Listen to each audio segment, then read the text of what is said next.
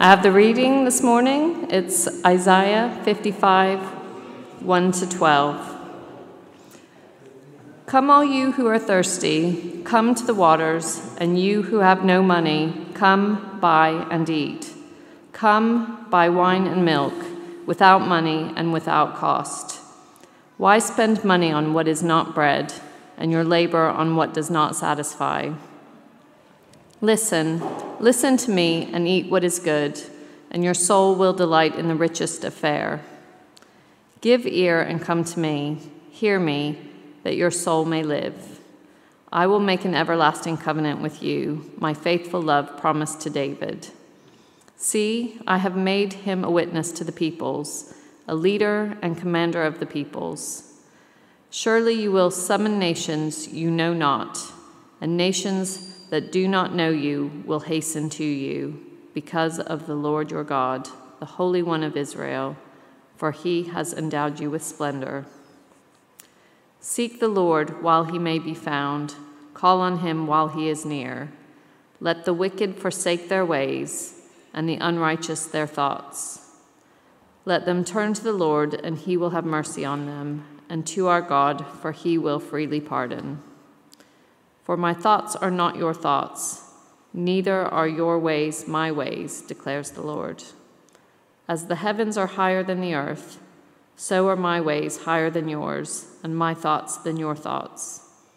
As the rain and the snow come down from heaven, and do not return to it without watering the earth and making it bud and flourish, so that it yields seed for the sower and bread for the eater, so is my word that goes out from my mouth.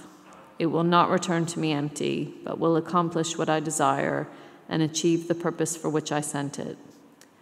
You will go out in joy and be led forth in peace. The mountains and hills will burst into song before you, and all the trees of the field will clap their hands.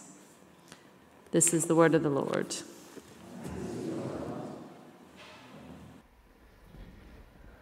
Let's just pause for a brief word of prayer.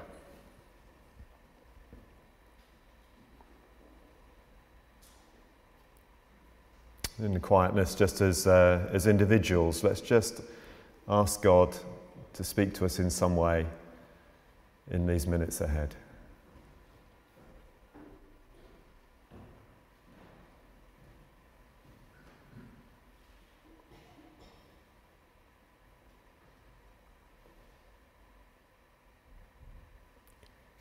Faithful God, encourage us, we pray. In Jesus' name, amen. Well, it's been really good over the last few weeks to be very much looking outward with our various service and preaching themes during this month of September. So on the first Sunday of the month, there's an all-age worship here, and we're thinking a bit about education and schools. And then the following week, we had the focus on CAP with Rosie, thinking about the Ministry of Christians Against Poverty. And then last week, we went international with Iona sharing about her work with circuit riders. But within that, setting us a very personal challenge to be bold in sharing what we know of God with others around us. Well, we're continuing that outward-looking focus this morning as I reflect a little bit on what God has been teaching me over the summer at Hazelmere through the youth camps I've been involved with. As many of you know, every summer I disappear for most of August and the first part of September, and you probably wonder quite what I'm getting up to. Well, I'm not lying on some deserted beach with palm trees and sipping a pina colada or whatever. It's a little bit more strenuous than that. But I was sharing one or two stories with a couple of members of the congregation a week or so ago, and they said, you really must share that with the wider church family. So I needed no second invitation, and just want to share, if you'll indulge me, some of the things that God has been speaking to me about. But I want to start by picking an argument with Iona from last week, because Iona told us last week that she had the best job in the world. And anyone who's been on the leaders team at Hazelmere will know that I keep telling them that I've got the best job in the world. The combination of sharing in a ministry here at Christ Church and leading the ministry of Hazelmere. Hazelmere is part of CPAS Ventures, and we run 6 week-long, or roughly a week-long, youth residential camps every year for teenagers. And the ones during the summer are for 13 to 18-year-olds, and we had nearly 200 young people at Hazelmere this summer. And there are 3 aims with all that we're about. We want to see young people come to a living faith in Christ. It's about evangelism. It's about sharing the good news of Jesus. It's about discipleship. It's about seeing people grow in their relationship with God and being confident in living for Him in the world. And it's about growing leaders, developing leaders who will serve God in the church and in the wider world. This week we've had 4 weeks, and I use that term Hazelmere as an umbrella term, but actually we haven't been to Hazelmere at all. Some of you will know that just before, or middle of June, we suddenly got dropped the bombshell that Hazelmere, which is the site we usually use, the Royal School, wouldn't be available to us. They were having some big refurbishment work done. And so all of a sudden, with these nearly 200 young people booked in, we had nowhere to go. And I'll talk a little bit about the way in which God has provided for us. I don't think I've cried so much as I did this summer with the work at Hazelmere. Tears of pride as our wonderful team of leaders were stepping out in faith in different ways and serving and growing. Tears of joy as young people responded to the good news of Jesus. And tears of faith as God has met needs and shown His generous provision. What a privilege it was to sit alongside a young man of 16, who'd been to the camps a couple of times before, as he recommitted his life to Christ. And I had the privilege of sitting and praying with him. But I think more poignant for me was then the following 15 minutes as we just stood next to one another. I think either Joe or his brother were leading worship, and we just worshipped our hearts out together in amongst the gathered group. What a delight that 40 of the 16 to 18-year-olds on the Ventures this summer expressed an interest in serving at our younger camp in October half term. Now, we haven't actually got room for 40, but it was amazing the way there was this desire to serve. Young people who will go back to their local churches with a heart to serve and grow. On one of my rest Sundays for 2 weeks when I wasn't, when I was on holiday, so to speak, I went to a church in Biggleswade in Bedfordshire. Now, has anyone ever been to Biggleswade?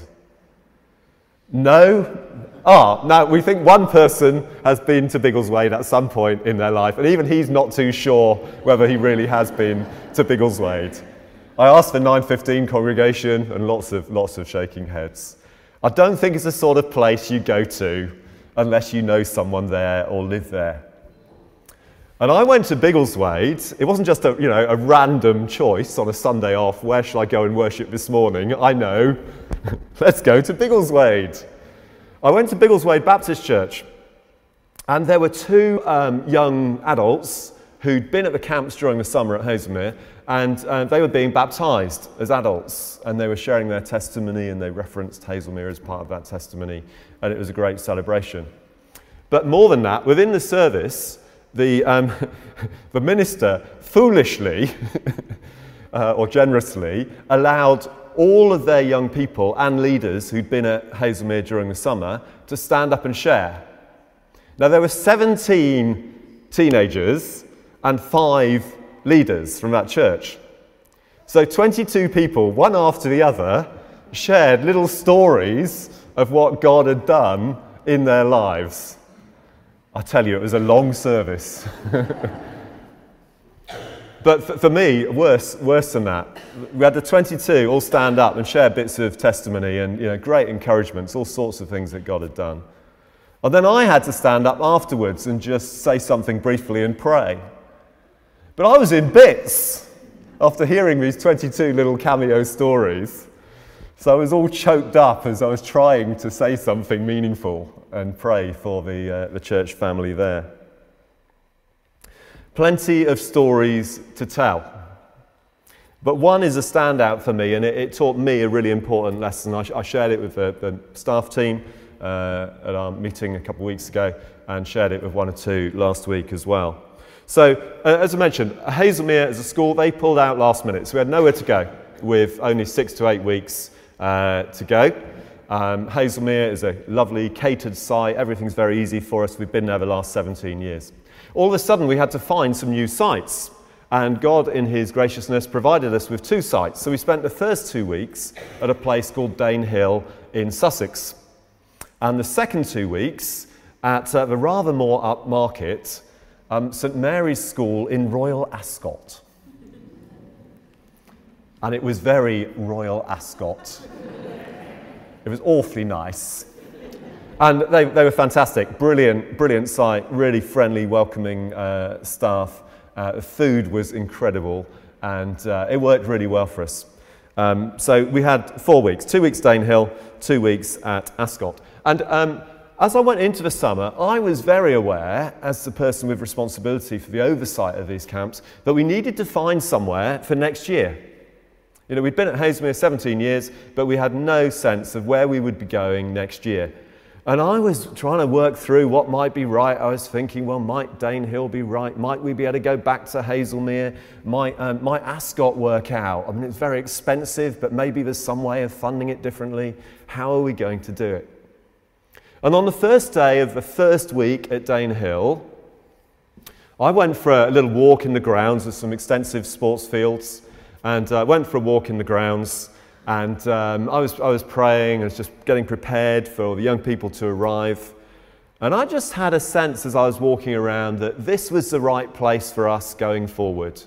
It had a real sort of gathering point, a nice terrace where people could sit and chat and where we could have prayer meetings and workshops and all sorts of different things going on. It had lovely sports fields, but really close to the main building. It had a sort of little amphitheatre outside where you could have little meetings as well.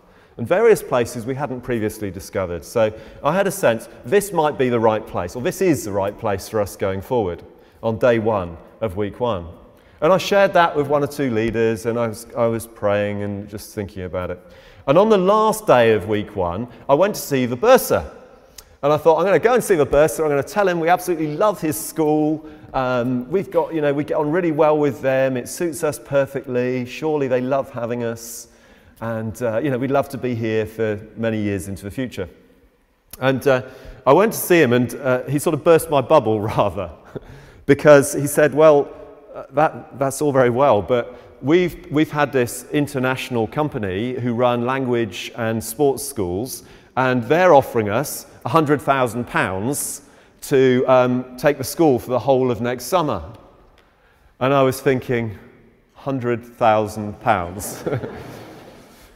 We bring in £35,000 and a bit more in the autumn and winter when we do our other camp, so maybe maximum 50. Oh dear. But I also picked up in the conversation that this organisation, they hadn't been particularly efficient or communicative. And they'd cancelled a meeting a few weeks previously, and they just weren't on top of their game. So I thought, well, I know, I can be efficient. So I wrote a letter, I checked it out with our head office, I wrote a letter to the bursar and the school governors. And I said, basically, we've loved being here, great we've got such a good relationship with you, we would love to have a multi-year contract with you going forward. And then I gave it to the bursar, and I was chatting, and various of us were chatting to other staff members, sort of saying, oh, we love it here, if you have a word, if you can, we'd love to stay. And then I went off to our next 2 weeks at Ascot. But I was all the time, the first few days at Ascot, I was looking at the Ascot site and thinking it's very nice, but it's very expensive, and I'm not sure it quite works for us long term. And I was thinking, what more can I do? You know, I've written this letter and I've charmed the staff and I've tried everything I can. What more do I need to do to sort this out and make it work so that by the end of the summer we know where we're going for the next few years? And then halfway through the first week of Ascot, so week 3 of our summer, we had a meeting on a theme of prayer. And someone did a short talk, 7 or 8 minute talk. And then Jonas, my son, he'd arranged all sorts of prayer stations around the site. And sometimes we have prayer stations here. Anita is great at setting up prayer stations that we can actively engage with. And there's things to write and things to do and things to touch and all sorts of things like that.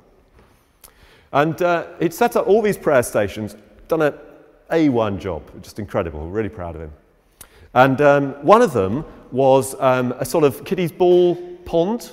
You know the sorts of things where you get the little coloured balls, plastic balls, and kids can just sort of jump into them. Well, adults can if they really want to. And what he'd done was he'd got all these balls, a bit like this, and he'd written a Bible reference on each ball. And the idea was that you just picked a random ball out of this paddling pool or whatever it was, and then you just looked up the reference, and then you went away and just sat with it and prayed. And I must be honest, I was a little bit cynical because I thought there's loads of these verses that he's going to have put in here which are just going to speak to everyone and anyone. So, that I know, Jeremiah 29:11, I know the plans I have for you, says the Lord, plans to prosper you and not to harm you. Or, behold, I am with you always to the end of the age. Yeah, those sorts of verses. But I picked out this little red ball, and on it, it said, Exodus 14:14. I thought, Bible scholar me, Exodus, something to do with Moses, somewhere around Passover maybe, not quite sure. Exodus 14:14. Anyone know what Exodus 14:14? Just put your hand up if you do. No? Good, that's encouraging. So I went to my Bible and I searched for Exodus. Fortunately, I can find my way to Exodus, so I knew it was in the Old Testament for a start. And I went to Exodus 14:14. And remember the story I've just told and my sort of striving to make things happen. And it said this, the Lord will fight for you. You need only to be still. It's going to appear on the screen. The Lord will fight for you, and you need only to be still. And immediately I knew that was speaking to me about my striving to sort out a site for Hazelmere for the next few years. But here was me trying my utmost to make things happen, and that actually what God was saying to me was, you can be still now. I'd had to do my bit. I'd had to be proactive. It's part of my job. But I didn't have to solve all the world's problems. I could now just leave it with God. And so I felt quite overwhelmed reading that verse and went to our small group time, and I was leading with Johnny Dobson actually, a small group of 13 and 14-year-old lads. And there were 7 of them. And about, I think 4 of those lads had been particularly spoken to that day by that ball pit, pick a verse thing, and something had spoken to them specifically. So that was really encouraging. So I then shared this verse a little bit with 1 or 2 leaders. Still a little bit in trepidation, because what if God wasn't quite saying that to me about this and it wasn't going to lead to the outcome I wanted? But I did try and just put things down and just trust God. And then it got to the last day, the last full day of the final week of our summer. So week 4, final day, very tired, ready to come home. But we were having a trustees meeting in the evening. There's a little trust called the Limpsfield Trust, which employs me and others. And I knew we were having a meeting in the evening, so I thought I've got to go to that meeting talking some sense about where we're up to. So what I'll do, I'll speak to the bursar at Ascot, I'll phone the bursar at Hazelmere, and I'll phone the bursar at Danehill. So I tried phoning Hazelmere, no answer. I arranged a meeting with Ascot for later in the day. And then I phoned I was out on one of the sports fields, and I phoned the bursar at Danehill. And he said, he picked the phone up straight away, only rung once, and he said, "Oh, you must be a mind reader. I was about to be in touch with you. I've had a chat with all of the governors, and we've decided that we want you here for the next however many years. And we've agreed that we're going to offer you a 3-year contract. And we really value what you're doing."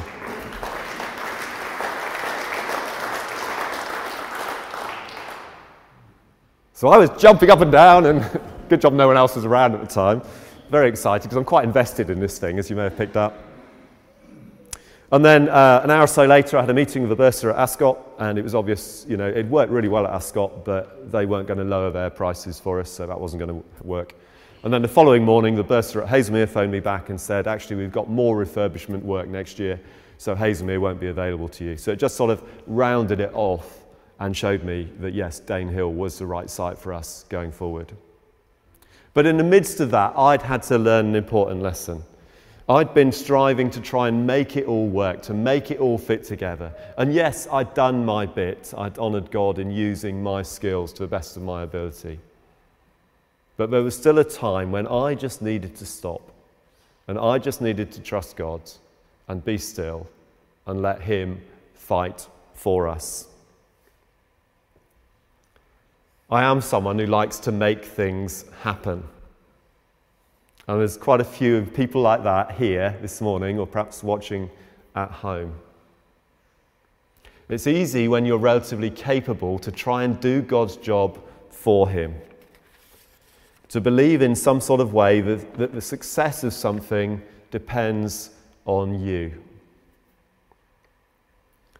There's no doubt I did need to be proactive, but ultimately God made it happen. And I just encourage you, if you're facing any circumstances at the moment where you don't have the answers, I'd encourage you to take heed of Exodus 14:14. "I, the Lord, will fight for you. You just need to be still." Hear God's word to you.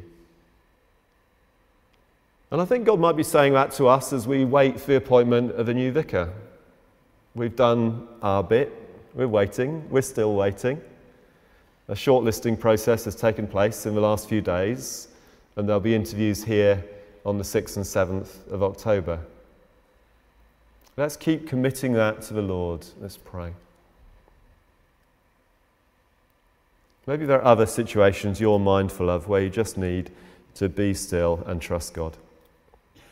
One of the passages probably one of the first passages that I learned by heart when I went to these camps as a teenager was from Proverbs 3, verses 5 and 6. "Trust in the Lord with all your heart and lean not on your own understanding. In all your ways acknowledge Him, and He will direct your paths." Trust in the Lord with all your heart. Lean not in your own understanding. I believe that God does want to give us good things in His time and His way. And I'm certainly so grateful to Him for His provision. And I was reminded of that again in the context of Haslemere last Saturday. I was at St Paul's Hammersmith as we gathered, the third slide's going to come up. St Paul's Hammersmith in London as we gathered to celebrate 60 years of the Limpsfield Haslemere camps. They were set up in 1962. There's me in the bottom right-hand corner interviewing or giving space at least for the guy who set the camps up, Kenneth Havisham, and his wife Mary to his right. He set the camps up in 62. In the top right-hand corner you can see Sam Ewins worshipping, giving it his all. Joe playing, he was leading in worship. Sam shared a little bit of his testimony, the way in which God had brought him from a non-Christian background, through a friend, through the camps, through the local church youth work here, to a place of faith and service. And then this lady in the bottom left, she's a lady called Pauline Walker, and she was working for many years for Church Mission Society, and she served in the country now known as South Sudan. But as a young person, she'd attended the Hazelmere Limpsfield camps, and it had been really significant in her faith journey. And she had learnt so much from the way those camps were run, the simple presentation of a gospel through the various meetings, the small groups, the very relational element, the way in which the leaders had time for the young people and worked alongside them. And in that context, she'd felt a call from God to go and serve him on the mission field in Africa. And that led her eventually to South Sudan. And when she got to South Sudan, she was alarmed at some of the things she saw out there and the lack of relational Bible teaching with young people. So she took the model that she'd experienced at Limpsfield in this country, and she set up a whole series of camps with other local people, set up a whole series of camps out there in South Sudan. And through that ministry, many young people have gone on as adults to be leaders in God's world, leaders in business, leaders in government in South Sudan, leaders in the church, bishops, archbishops. And earlier this year, Pauline was invited to Lambeth Palace, and there she is with Archbishop Justin Welby, where she received some sort of Anglican communion commendation or whatever is on offer. I don't know about these things. But she got in touch with us after that, and she sent us an email, myself and a colleague, and she said that she credited all of that and her recognition by the Archbishop to the ministry of those camps over the years. And it was great to hear her expressing that last Saturday. We did have a few sort of brochures printed celebrating this sort of 60 years. We had a few left over, so I've put a few at the back if you want to take one away. Let's be clear though. None of this is to big up the Hazelmere camps. They only exist to serve the local church, where the week in, week out faithful youth ministry is taking place, and where we, as the broader congregation of Christ Church, can encourage our young people and support our leaders in what they're doing. All of this is to the glory of God, who in his wisdom uses these camps to draw young people to him, to grow more confident young and adult disciples, and to help develop leaders for service in God's world. And I just want to say, to finish, just say a thank you to you. I know you put up with me disappearing for several weeks every year, but also for your encouragement and your prayers and your involvement in supporting this ministry. God is good and God is faithful. Amen.